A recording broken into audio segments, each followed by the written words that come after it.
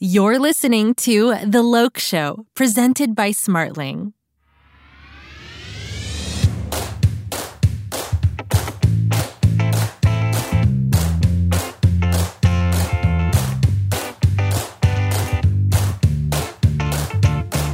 Hey everyone, welcome back to The Loc Show.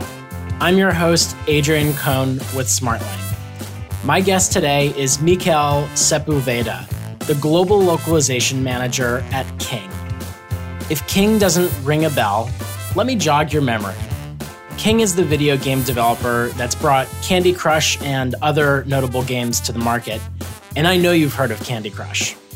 Miguel has also got a blog called Localization, where he shares well-informed perspectives on translation ROI, internal project management best practices, and how to assess the efficacy of your translation program. We dive into all of this and more right now on The Loc Show. Thanks for listening. Miguel, thanks so much for being on The Loc Show. Welcome to the podcast. Sure. No problem. Thanks for having me.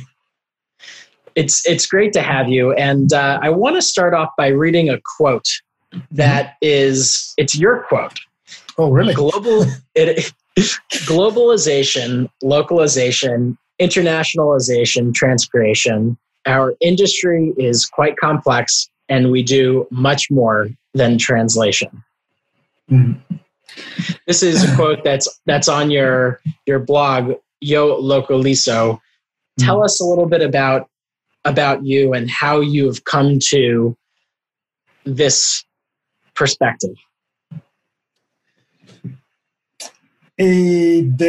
The reality is that I've been for many years in the industry, and there is still a misconception that this industry is just translation, and the irritation with Google Translate and machine translation and everything is not helping in that particular part. So what I'm continuously thinking is that a good language professional, a good localization professional is much more than that. Because when you take all these different subcategories that you just mentioned there, the globalization, the internationalization, all these different services, is what you really need to have a global product. Because if you just do the known part of translation, you are missing a big part about how to adapt to the culture, to the specific audiences.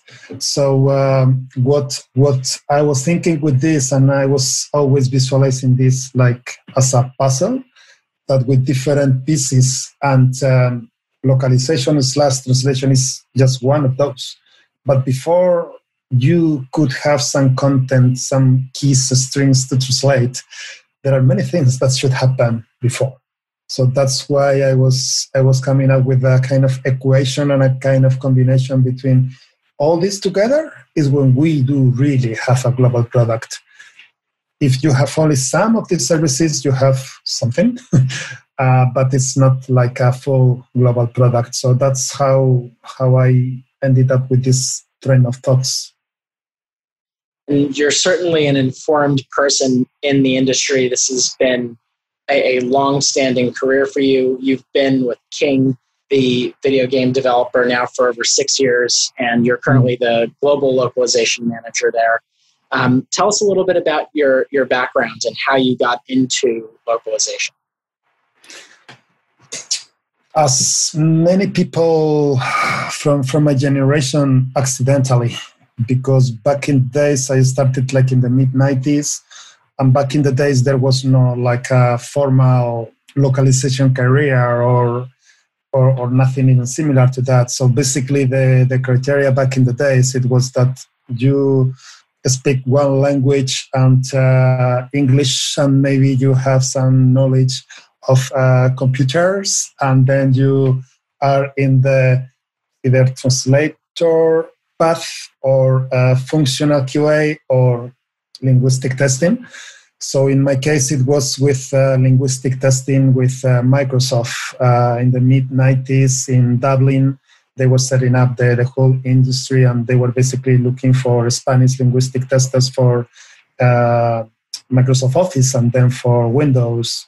So that's how I started. I mean, I was not a linguistic myself. I studied computer engineering, but speaking a little bit of English and being native speaker and being somehow knowledgeable with scripting and macros and everything, that was everything that it was required back in the days. So that's how I started. And many people that are in the industry that they started in the mid-90s, early 2000, is pretty much the same story, because now there are universities, now there are resources, now you can have a certification with the Localization Institute, and you can have also some certifications like in UX and all these things. But back in the days, it was just accidentally. You studied either computer engineering and you just see what's going on there, or translation career, and then everything is coming together. So that's how I started with Microsoft, that they were basically moving from Seattle, from Redmond, all their operations to Europe, and they opened headquarters in the 90s in Dublin. And I was working there. Then I was working for Lionbridge as a vendor, working with different clients. I have very good memories of my days working for Nokia when they were, well, almighty and powerful, and working for Lionbridge to provide the translation to all the mobile phones that they were doing back in the days, and the LQA. So it's been like accidentally at the beginning, and more international, more intentional in the second part of my career, because there was one moment that around 2007, something like that, I decided that working from a multilingual vendor is a great experience, but it's hard and it's a lot of pressure. And then I wanted to try to say, okay, it must be nice to work in a final client with not all the pressure of deliverables and working during the weekends and everything. So that's when I started to reconsider everything, and it came an opportunity to work for Electronic Arts. So that was in the year 2007, and actually that's how I started in the video games industry, because before that it was the side and serious side of the industry. But around 10, 12 years ago, it was more moving to video games in Electronic Arts and working for FIFA, Need for Speed, and it's the best of all worlds, because if you like video games, if you like localization, and it's like, wow, what else? And I've been working in the video game industry since then. I have fond memories of playing FIFA with my brother and friends in the 2000s. That's a great game. But it's amazing. Like, the localization industry has changed enormously since the 90s. And you mentioned how it was sort of accidental that you got into it, and now it's a whole different ballgame than it was before. The digital transformation that took place in the early 2000s, I'm sure, played a big role in that. Now you're at King. Tell us about King. Tell us about your responsibility set, and what does the localization program look like at King? Yeah, so at King, I am leading the globalization team, and what we do is being the glue for other departments, and we are ensuring that we are silos breakers, that not everyone is working like alone in the corner. And this is related with what I mentioned earlier, because nowadays to create a mobile app or a mobile game, you need to have many different functions all together. And it's really finding the way to know with whom you need to talk and in which moment you need to talk. That's the key. So in King, what we do is that we cover all the spectrum of services needed since a game is in the prototype phase until it's in release in the market. And that could go from market research, because, I mean, with the App Store and with the Play Store, we could localize into hundreds of languages, but actually that's not the easiest, as you know. So just deciding, okay, what's the language coverage that we want for Candy Crush, or what's the market prioritization that we want for Farm Heroes or Babel or all these games that we have. Actually, that's something that you need to do some research, and to be able to know, should we go to Vietnam, or should we go to Thailand, or should we go to another country? So continuously looking for untapped markets and providing data to the game teams is one of the things that we do very early in the process. So we are working hard to become like SMEs in the company and just not perceived as translators. Because actually the added value that we give is the expertise that we are bringing. I mean, in my team, it's we are 10 in total. We have people from different nationalities, eight different countries, if I'm not mistaken. So we have a good mix when it comes to give recommendation from localization expertise, but also we have in the team native Japanese, Korean, Chinese. So we are also able to give feedback from a cultural perspective. So we guide the game teams from the beginning until the very end. And at the beginning, it's more like with the research, which are the right markets, which is the right font for a game, which is the proactive culturalization that we could do, because we have different perception of beauty in Europe or in Asia. We have different prefers of game modes and type of games and all these kind of things.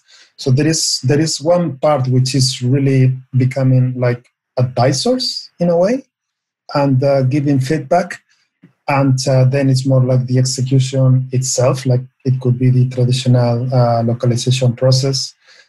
And we are also paying a lot of attention that the marketing campaigns and all the marketing assets, that is top notch. So we do really pay a lot of attention at Keen in the quality. As the company, their review is very positive of our games in the app stores. I mean, very high, 4.7 average stars, so it's really good. And what we do as a company is to ensure that all the different pieces are working fine, because in the end, for a player, they will not say, wow, this translation is amazing. I mean, it does not work like that. Probably it will be the other way around. We only know when it's not good.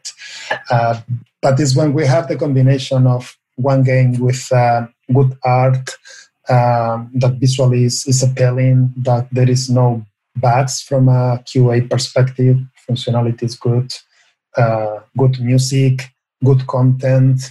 When you put all the different things all together, is when you have like a great experience as a player.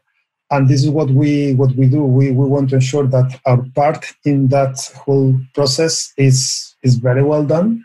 And for the marketing part and for all those assets that they have a lot of visibility, we ensure that the videos are really good, that the what's new test and the description in the game is really engaging, that we do good work providing localization for the keywords, because that's something that nowadays in the App Store with so many games and apps, how do they find us? So for the different markets. So it's something that I also like doing, like localization keywords depending on the market, depending on the genre of the game, because otherwise how do they find you in Turkey if they don't really put the right word in? So when you think about it, it's like many different things here and there. And when we are able to come all together and become the glue between all these different teams and all these different services, that's when we have succeed as globalization team. So My role is to ensure that all these things are somehow coming together and that it's working as smooth as possible. I love that you're positioning your team as not just the group that will execute on the translation, but also the team that does the research on the markets, the recommendation setting, or as you mentioned, you all are becoming the subject matter experts on the different markets. So you're recommending the typeface. That's awesome, by the way. All the cultural nuances that are going to be relevant to that market. You were just also speaking about how do you help the marketing team find customers in the different regions by localizing keywords and figuring out what terminology would be used in searches to find your games in different markets. That's really quite sophisticated, and it must be pretty rewarding as well to have that type of responsibility set with so many different business units in your organization. One of the things that I learned from your blog is that localization, there are a lot of complexities to it, and it is a team effort. And in a recent blog post, you posit how wonderful it would be if localization teams can use a Jedi mind trick to convince everybody to work in the way that you'd like to. But you came up with a more, or you introduced a more practical system, a system that's widely known called the RACI system, or RACI framework rather, to enable your team and your colleagues, the other business units that you work with, to understand that localization or globalization is a shared responsibility, and that it is the most effective way to keep projects on track. Tell us about your use of tell us what the RACI framework is, first of all, but tell us about how you're using it at King. The good thing with the RACI is that it gives clarity about who does what and by when, basically. So this is really helpful when you have cross-functional teams and matrix organizations, because it might not be clear who has the ownership of some specific parts. And if that's not clear, it's going to be a difficult project. Because if it's not clear who owns the content or who owns the sign-off of this part or that part, it's going to be a really difficult project. With the RACI, basically what you do is who is responsible, who is accountable, with whom you need to inform, with whom you need to consult, because you don't need the same level of granularity with all your stakeholders in one project. You may be easily in a game interacting simultaneously with 50, 60 people, and you don't need the same time to deliver and give the same type of information to a producer than to a game designer, than to a marketing specialist. So when you get into this habit to say, okay, in this specific project, who is responsible to make a decision if there are conflicting priorities? And you just put the different goals, the different roles there. You put them in the air. Okay, if I'm talking about this aspect of game development, who has the sign-off? And you just cross-mark that one. And then you keep iterating about this.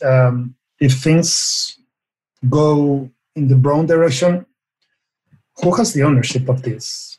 To whom we are keeping accountable? Because that's important also, to keep people accountable of their actions. So it's thinking, okay, who has the accountability for this part of the process? And when you enter in the habit of asking yourself this from a project management perspective, is when you start have some granularity. And then if you bring together everyone in a meeting and you say, hey, this is how we are going to work. This is what we are expecting from the different roles. People like that, because what we don't like, any of us, is unclear roles, unclear expectations. What's the role of this person versus this person? So when you take the time to plan that carefully, And when you review that together with the rest of the stakeholders and you say, hey, are you comfortable with this? Are you comfortable to be just informative? Because we believe that this is something that you don't need to make a decision yourself. Then that's bringing a lot of clarity. So that's always good. When you use this at King, what results have you experienced? Is it something that you use literally every single time you get into a new game or a new development sprint? When and how do you use the framework? It's especially useful with new games or with new teams. Because with the people that we've been working for a number of years, then it's clearer who does what, basically. But when it's like a new game that it's starting, it's a very good practice that to start with those kickoff meetings, and when we are starting to gather all the information and understand what we are doing and how we are going to work and the roadmap and all these things, it's the perfect moment. So new games and new teams is the ideal combination to put this technique into motion. Yeah, that makes sense. I'm particularly interested in the utilization of this framework. I actually have used it a few times myself for internal projects, like when we've scheduled or organized our global conference, or if we're trying to build a series of presentations internally that will be used for external purposes. We typically use this framework to delineate responsibilities. I found it to be super helpful. Yeah. One of the things that I feel that you also articulate on your blog quite eloquently, and I'd love to dive into in more detail with you, is how globalization teams can think about their return on investment. That's sort of like the broad topic here. But you sort of introduced this topic on your blog first by talking about translation quality and how translation quality metrics are typically what localization teams look at to start evaluating the efficacy of their work. Why are quality metrics not always as useful as they may appear on the surface level? I think that we are looking, traditionally localization teams and language specialists, we are looking at it from a very narrow perspective because we tend to focus on like linguistic issues or number of typos, misspelling or things like this, which is not good to have. But in the end, what it does really matter is like the in the case of Kim, the player experience. And the player experience, it's something that we need to find a different way to measure that, because you could have one text that from a linguistic perspective it's totally okay, but that is not engaging. And maybe you have all the grammar rules okay, and maybe you have all the punctuations and everything there. But I think that one of the problems there is that we just keep ourselves like in this model of this has no typo, and we don't generally think about is this content really engaging? Are we transmitting like feelings and emotions? And traditionally, this is not something that a localization team has measured. I mean, we have all the KPIs that you might imagine about delivery on time and number of errors per number of words, all these metrics, the typical ones. But at the end of the day, for all the companies now, what is important is the customer feedback, the player experience. So I believe that what is important is to find a way to capture that to capture what we do, what we translate. Actually, how is that perceived by a final user, by a final player? Because, I mean, to be honest, I'm taking for granted that the translators in normal circumstances, they don't make many mistakes, to be honest. I mean, especially we are making an effort to provide them the context of what they need to do. So when you are working with translators for a number of years and you provide them localization kits, reference material, context, they are quite reliable and they don't make many mistakes. So then the measurement of errors rate, I don't really find it that useful. It's something we have to do, yeah. But actually the real metric is this content something that is engaging the players? And I believe that when we are able to find this kind of metrics, it's when we are having a different and a better discussion with the product teams. Because for a product team, they don't really care either about the linguistic accuracy of Italian. What they would like to know is how we are doing in Italy. Are they enjoying what we are doing there? So we need to keep working to somehow come together from our traditional, very nerd metrics to the product metrics. Yeah, I think that is an interesting way to think about translation, because while those detailed analytics are interesting, they really aren't what make the purpose of your business unit successful. It may determine the failure of a business unit. If you're not hitting those marks, then clearly there's something wrong with process and maybe vendor, whatever. But the things that actually matter are the customers buying your product? Are they using your product? Are they happy using your product? If you're able to tick those boxes, then it's easy to recognize that the efficacy of the globalization team, translation team, is on track. And you talk a little bit about in your blog the importance of a single unifying metric, which is customer satisfaction. How do you approach measuring customer satisfaction at King, and what can we learn from you as it relates to measuring customer satisfaction for localization? Actually, that's a project we are working as we talk, because that's an area that we want to go deeper. I mean, at King, the player support team is quite pro. They are really good in the relationship with the players. And what we are trying to establish there also is to get sentiment feedback. So this is something that we are discussing with the teams to get feedback from the international players, because we have more research and more feedback for the English-speaking players, a lot of focus in the States.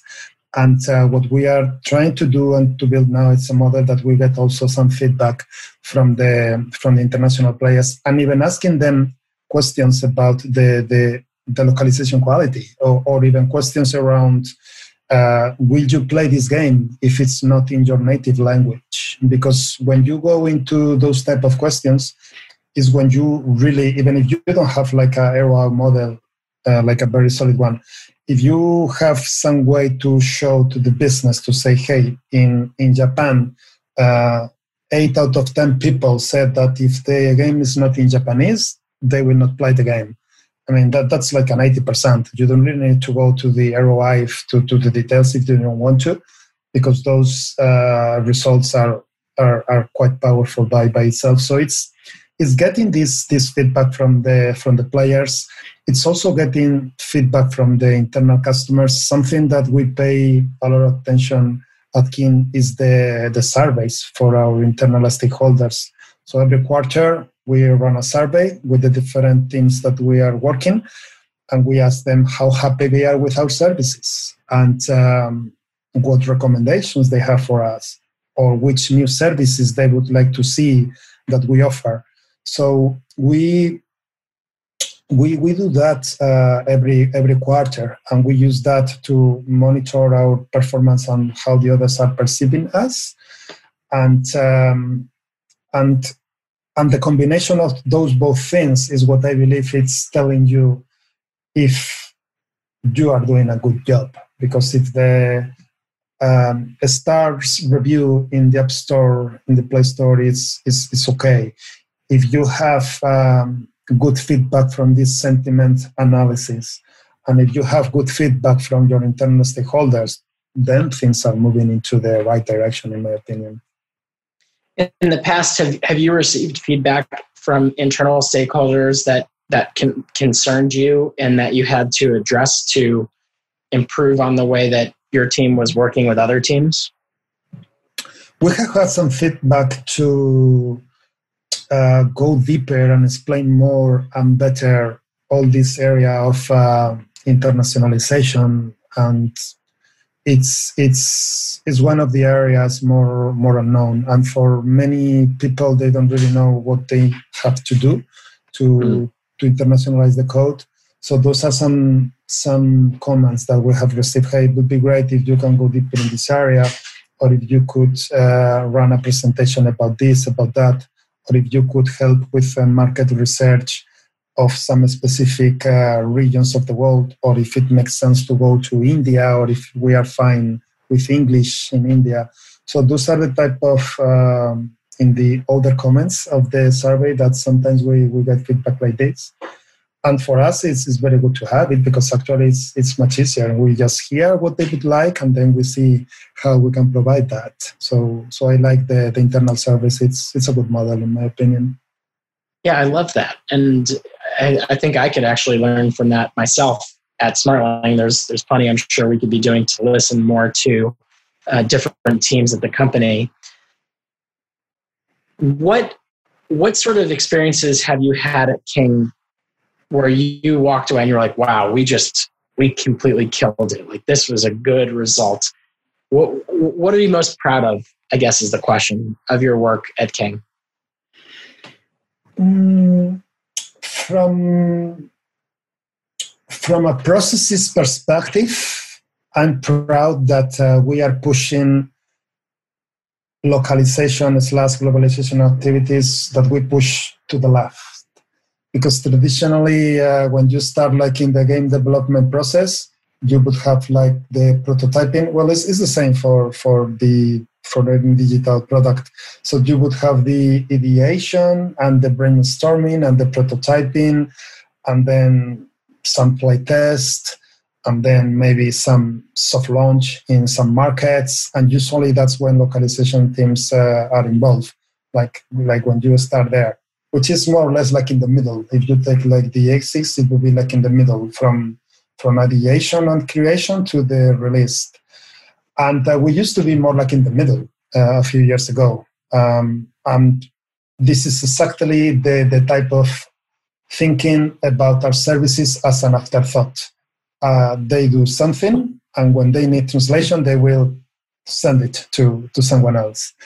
And we've been working to push there and being involved in the co-creation phase, and tell them, hey, this is how we can help you in this specific area, and not being perceived as a kind of internal service provider, because that was the perception. So I'm really happy that we were able to position ourselves and saw the value and saw the impact if we are engaging with our stakeholders much earlier. So that's nice. I like that. I think that's a great result.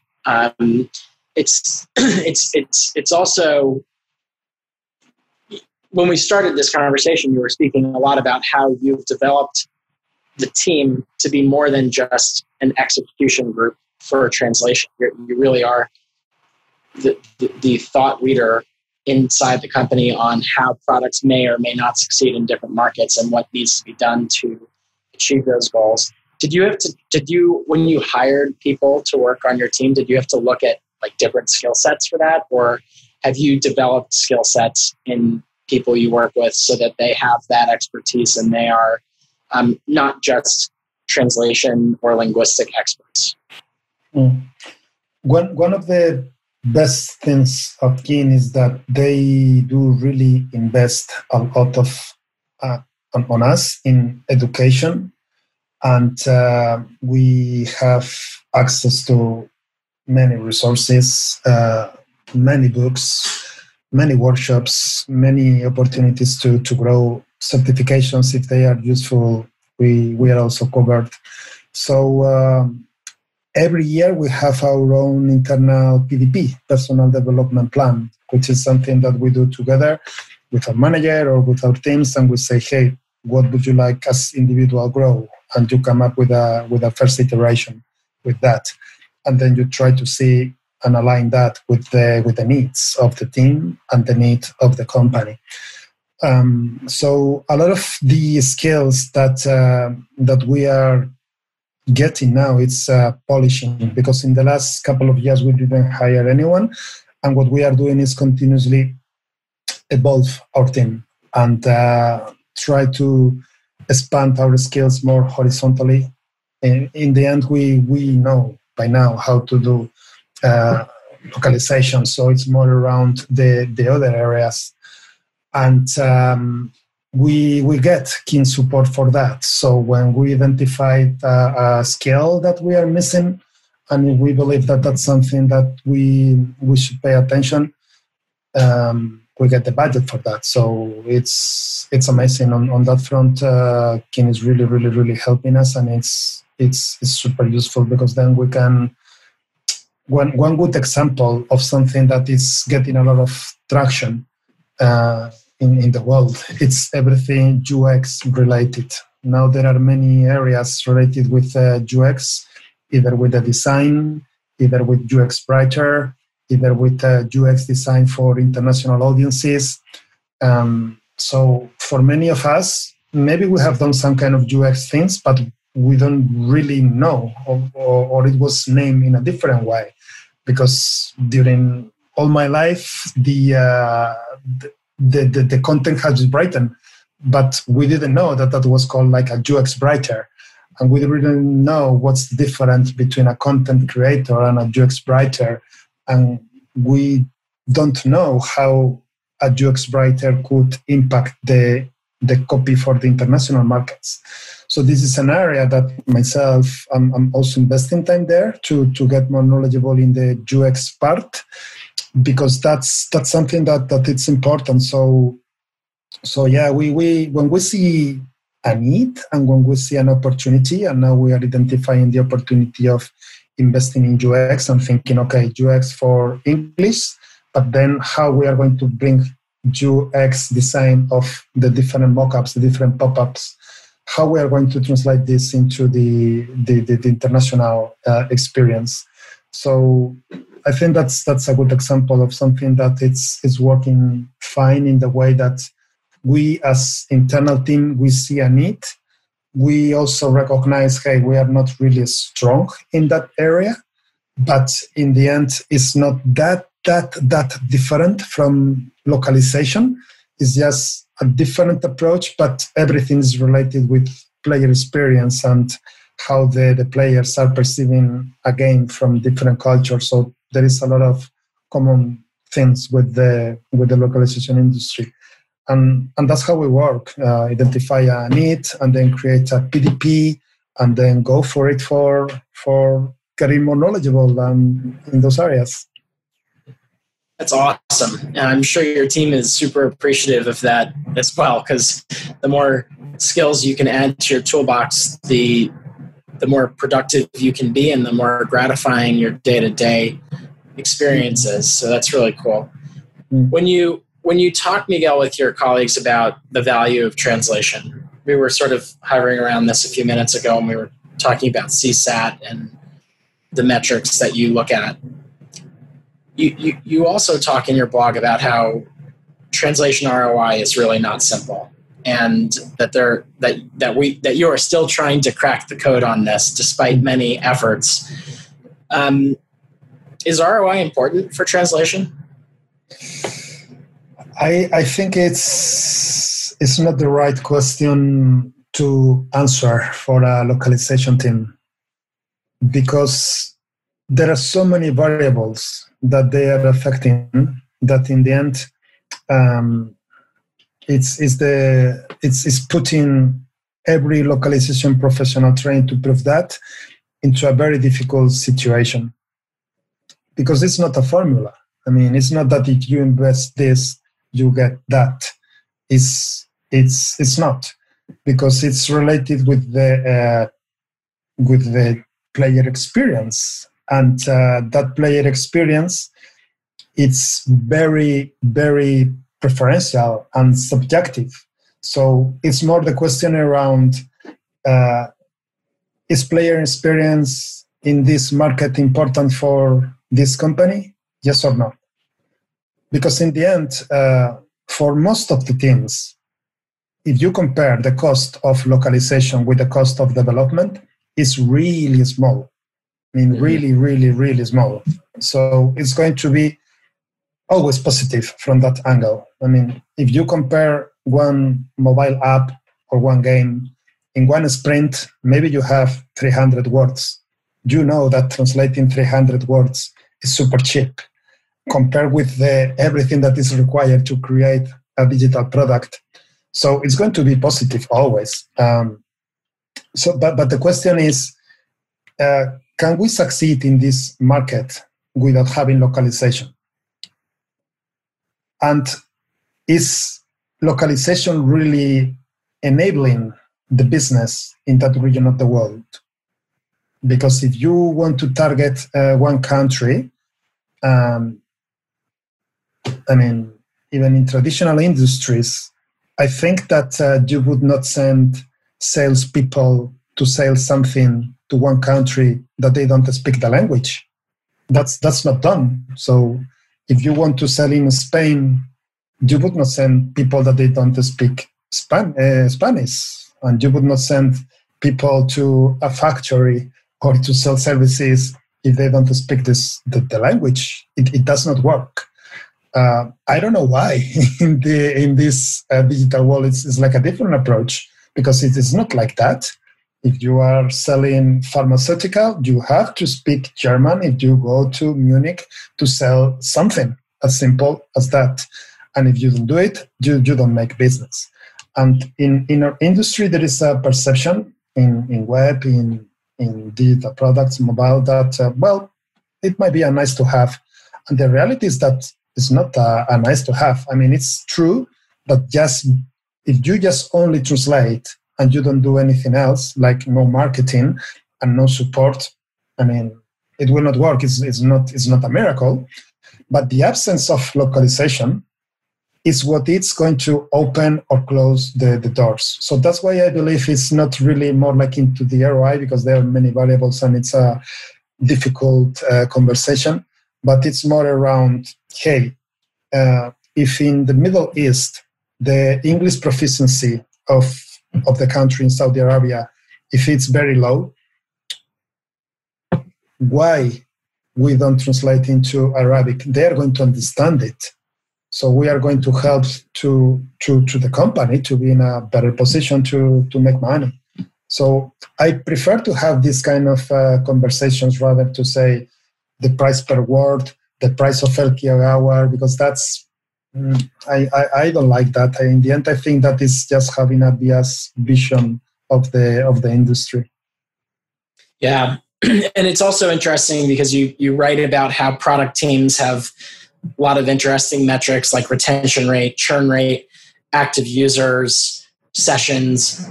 All of these could actually be looked at from the lens of translation as well to get an understanding for whether or not the investment in a language is paying off. Let's say you translated a game into French and you were seeing that those French users were continuing to use the product.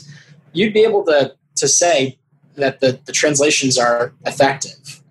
Whereas if those French users started to drop off the product, maybe you'd have and other languages had users that were maintaining the service, you might have a way to look at and evaluate whether or not it's a successful investment.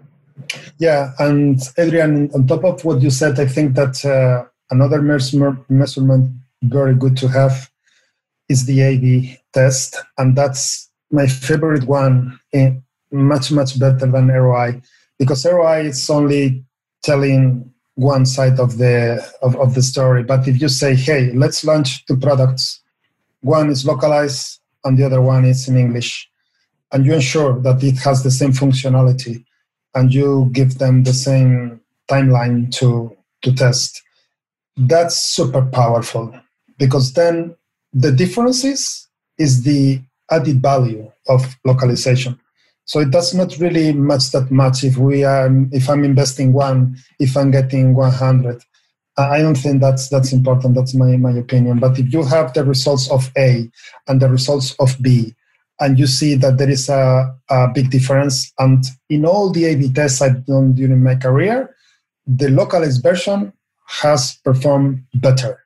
Sometimes more, sometimes less, depending on the country, depending on the type of product. But I didn't see any single situation that we did one A/B test and the English was outperforming the local.